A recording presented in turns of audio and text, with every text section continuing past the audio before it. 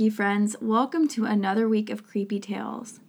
In this week's episode, I'm going to be bringing you the dark and grisly background of common nursery rhymes most of you are familiar with from childhood. Nursery rhymes are also known as Mother Goose rhymes, where usually short songs are read or sung to young children. Most nursery rhymes date back from the 16th, 17th, and 18th centuries. And most nursery rhymes were actually composed for adult entertainment. There are many ingenious theories attributing hidden significance and political meaning to nursery rhymes. Perhaps you will remember this first nursery rhyme from your childhood. This nursery rhyme is sung while two children hold the hands of one another in an arch-like pose, while the other kid skips around underneath the arches. Once the song stops, the child who is under the arch gets trapped and then is eliminated from the game. Have you guessed which nursery rhyme this is? Skip along with me and let's see.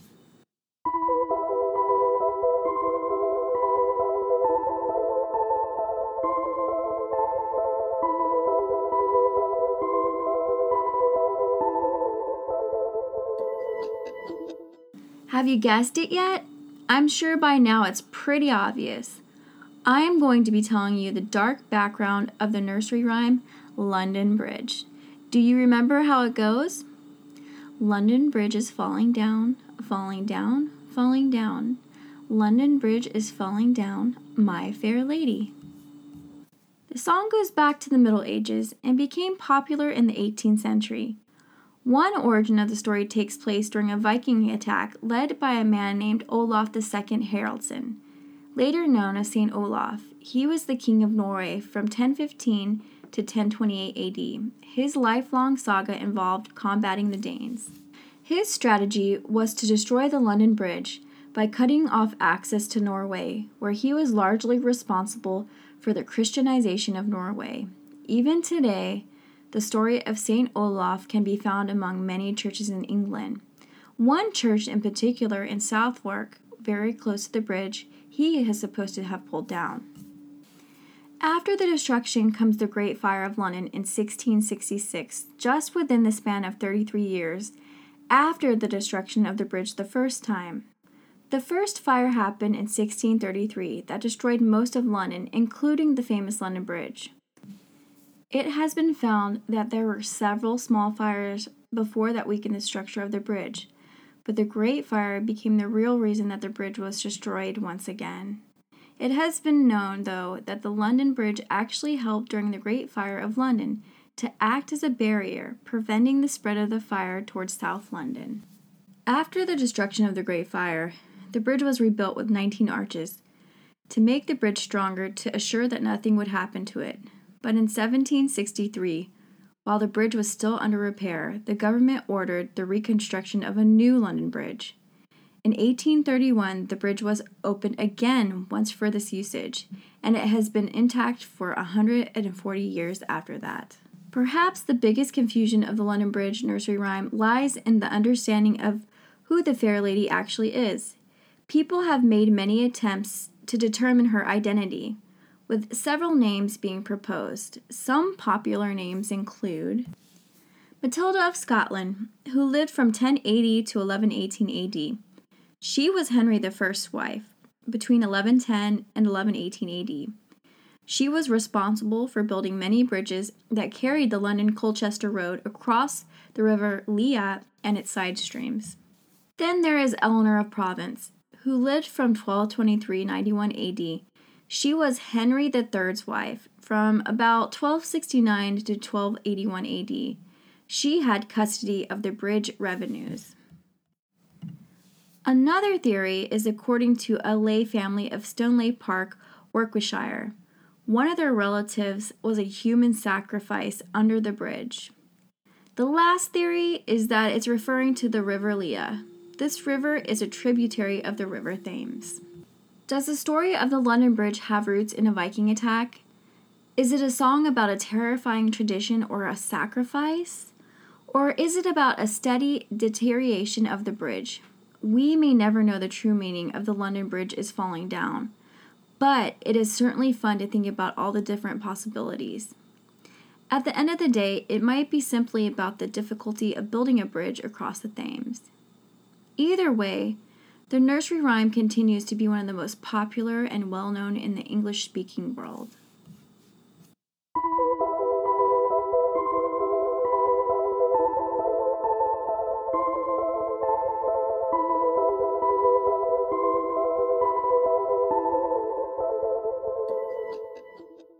It was always assumed this next nursery rhyme talks about the misfortune of a trio of mice who walked blindly into a farmer's kitchen. 3 blind mice, 3 blind mice, see how they run, see how they run. They all ran after the farmer's wife, who cut off their tails with a carving knife. Did you ever see such a sight in your life? 3 blind mice. This catchy and disturbing rhyme goes back to a song written by Thomas Ravencroft in 1609. According to some claims, the 3 blind mice are the 3 Protestants executed by English Queen Mary I of England. This was during the Catholic and Protestant religious conflict. It is about the Oxford martyrs who were tried for heresy and burnt at the stake in 1555. Queen Mary I was also known as Bloody Mary because of the hundreds of people who opposed her ruling ways and the ones that she executed. Mary was a single child of Henry VIII and his first wife, Spanish Princess Catherine of Aragon. Her father, Henry, overspoiled the young girl and even broke protocol by giving her the title of Princess of Wales. After the birth of Mary, though, Catherine failed to produce a male heir, leading to very grim prospects for her and the people around her. Henry attempted to dissolve the marriage to Catherine, claiming she had been married to his elder brother, but who had soon died after their marriage. In a desperate attempt to nullify the marriage and to remarry to obtain a new wife and male heir, Henry began citing passages from the Bible about a woman being unfit and unclean. Pope Clement VII refused his request for divorce. Henry became infuriated and broke his ties with the Catholic Church and declared himself the head of his newly formed Church of England. Without the need for permission, he quickly married Anne Boleyn, yet after marrying her, she could also not produce a male heir. As a result, Catherine, his first wife, lost her title of queen, and Mary was declared illegitimate and demoted from princess to lady, thus losing her position in court. Many people mocked her and called her the farmer's wife. Henry grew even more greedy and wicked. He confiscated land from Catholics and dissolved their monasteries. Henry eventually did have a son. His son proved to be even more wicked and ruthless as his father. He ordered Catholic priests to be hunted down and executed. Mary was a devoted Catholic and seen as a danger to Protestant England. Many policies were instilled to personally vilify and attack Mary. Luckily for Mary, Edward only ruled for 6 years when she finally ascended the throne in 1553 AD. The queen was filled with bitterness and venomous rage for the torment she had been put through. She sought vindication by executing 300 Protestants, while 800 wealthy Protestants fled the country for their lives. The most noted victims are the Oxford martyrs, Latimer, Ridley, Cranmer, who were tortured and blinded, then burned at the stake. This was done in front of hundreds of spectators. Another theory is that there were blind commoners who defied the Queen's ban on reading the Bible in English. They dismissed the Queen's ban and paid volunteers to read the script to them in public. This defying action caused a stir and resulted in their executions of being burned at the stake. The brazen Thomas Ravencroft published this song only 15 years after Queen Mary's persecutions. He was a noted scholar, composer, and musician. While the author can be disputed, it's generally accepted that the 3 blind mice refers to the brutal slaying of 3 bishops who were opposed to Queen Mary's religious reforms. The moment she became queen, Mary knew her blood boiled with vengeance. The people responsible for her social demise would pay with their lives. This gives a whole new meaning to the quote, "Hell hath no fury like a woman scorned." Don't you think?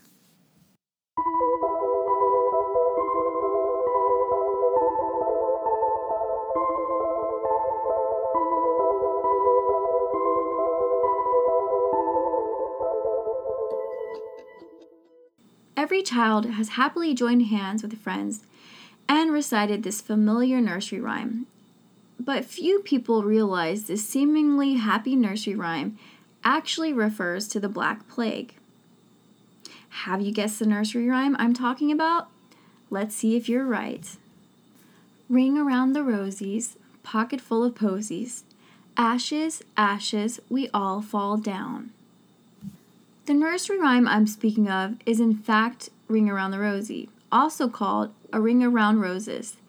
This nursery rhyme began about 1347, during the time the Black Plague was at its all-time high of transmission.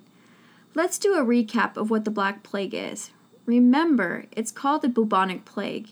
It spread from rodents to fleas to humans, and it killed nearly a third of the population. The ring around the rosy refers to the red round rash, which is the first symptom of the virus. These rings would later turn into blisters that filled with pools of blood, turning them black. Some people used flowers, incense, perfumed oils to assist in warding off the virus, and to help with the smell of the putrid stench of death from the decaying bodies in the towns. Of course, when people became ill and eventually died, their bodies were placed in mass burials and set on fire. Ashes to ashes is quite an obvious reference to such a horrible experience. Some scholars may note that the reference might also be attributed to the black discoloration color of the victim's skin during the progression of the virus. Thus, we all fall down. It explains the magnitude of people who lost their lives to the Black Plague. It is interesting, though. Children have been reciting this plague-inspired nursery rhyme for hundreds of years before many people actually knew the full meaning of the song. The first mention of the interpretation of this nursery rhyme wasn't published until 1961 by James Leeser. So, the song has been sung for centuries, right?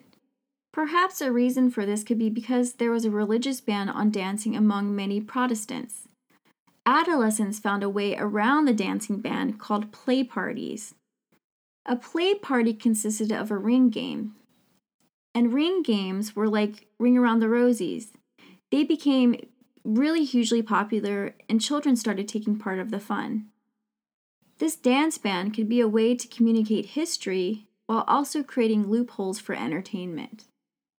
I just have one question to ask you. Who wants to play a game?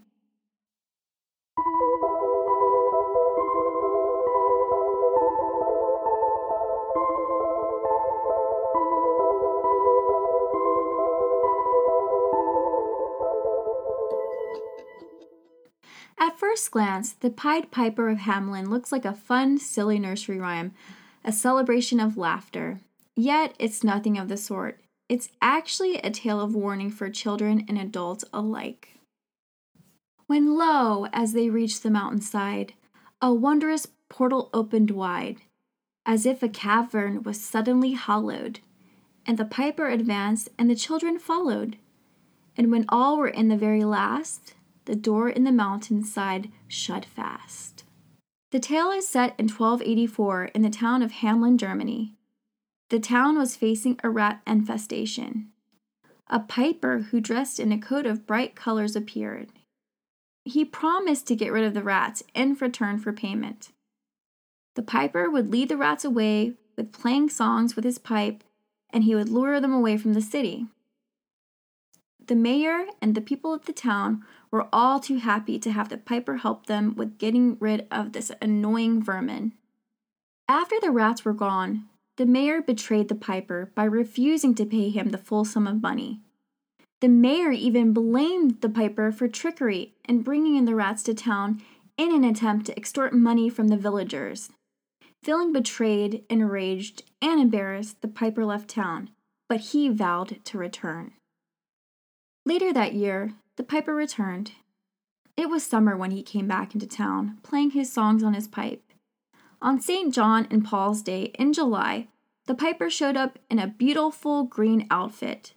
The town children outside playing flocked toward him. Meanwhile, the adults were in church. They had no clue the piper had returned, and that all their children took interest in the piper's hypnotic music. 130 children followed him out of town.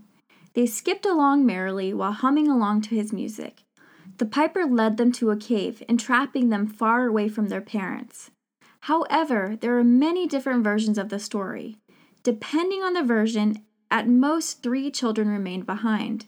One was disabled and unable to walk or follow, another was just too slow, and the other child was deaf and could not hear the music. These 3 children informed the parents of what had happened with the Pied Piper. One version of the story explains that the Pied Piper led the children to the top of Koppelberg Mountain, where he took them to a beautiful land. In a darker version, he took them to Transylvania, where he made them walk into water like he did with the rats, and they all drowned.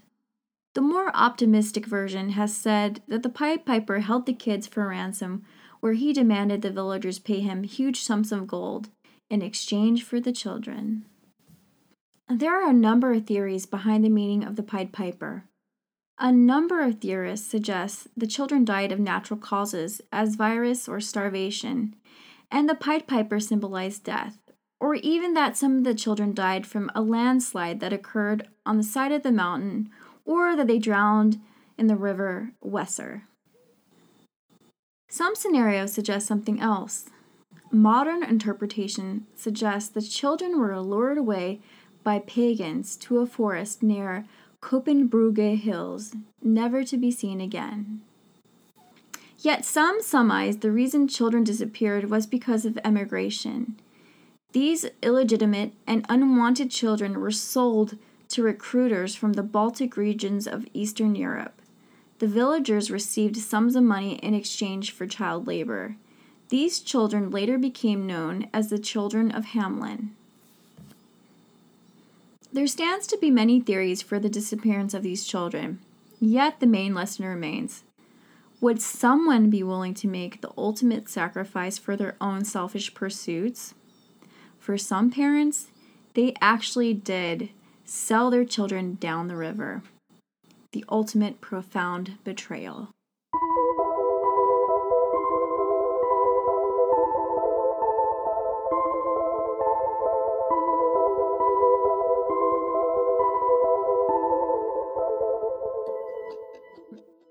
Ah, yes. Do you remember the famous Bloody Mary the First I spoke about earlier in the Three Blind Mice? Well, she makes her debut again. This time, it's in the nursery rhyme, Mary, Mary, quite contrary. The rhyme goes, Mary, Mary, quite contrary, how does your garden grow? With silver bells and cockle shells and pretty maids all in a row. It sets a tone of a lovely woman walking around in her beautiful garden with magnificent flowers in the springtime. Yet, it's nothing of the sort. Queen Mary detested Protestants and wanted to make them all suffer and die under her rule. She blamed them for her torment caused by her father, King Henry VIII. Mary's rage grew into a bloodlust and revengeful path to torment and murder. The garden is meant to be her cemetery. The more people died, the more the garden grew. As she took over the reign, she demanded her policies and laws be enacted. All those who disagreed with her were executed as a result. The silver bells stood for thumb screw torture devices. The victim's thumbs, fingers, and toes were placed in the instrument with spikes and slowly crushed. An even more notably disturbing torture device, called the Pear of Anguish, or in this reference, cockle shells, was a device that likened the shape of a pear and slowly was turned open up wider and wider, thus causing severe pain. Sometimes this device was inserted in sensitive areas of the body, including the mouth, where it was opened up far enough to break the jaw or teeth. Lastly, the pretty maids referred to the nuns in which Mary detested and had tortured and executed. As you can see, Mary had quite a sadistic agenda of her own. She was a master of torment and a queen of blood-stained hands. She never stopped her cruel, vengeful ways. The ironic part of this whole story is that Mary died when she was 42 years old of uterine cancer. Bloody Mary, a tyrannical, ruthless heiress who led her life in a strict pursuit of vicious revenge. It's no wonder she's a regular persona in many horror stories that have spanned across time. Annie Wilkes and Stephen King's Misery can hold no candle to the deranged and unhinged Mary. In the words of Annie, "I thought you were good, but you're no good. You're just an old, dirty birdie."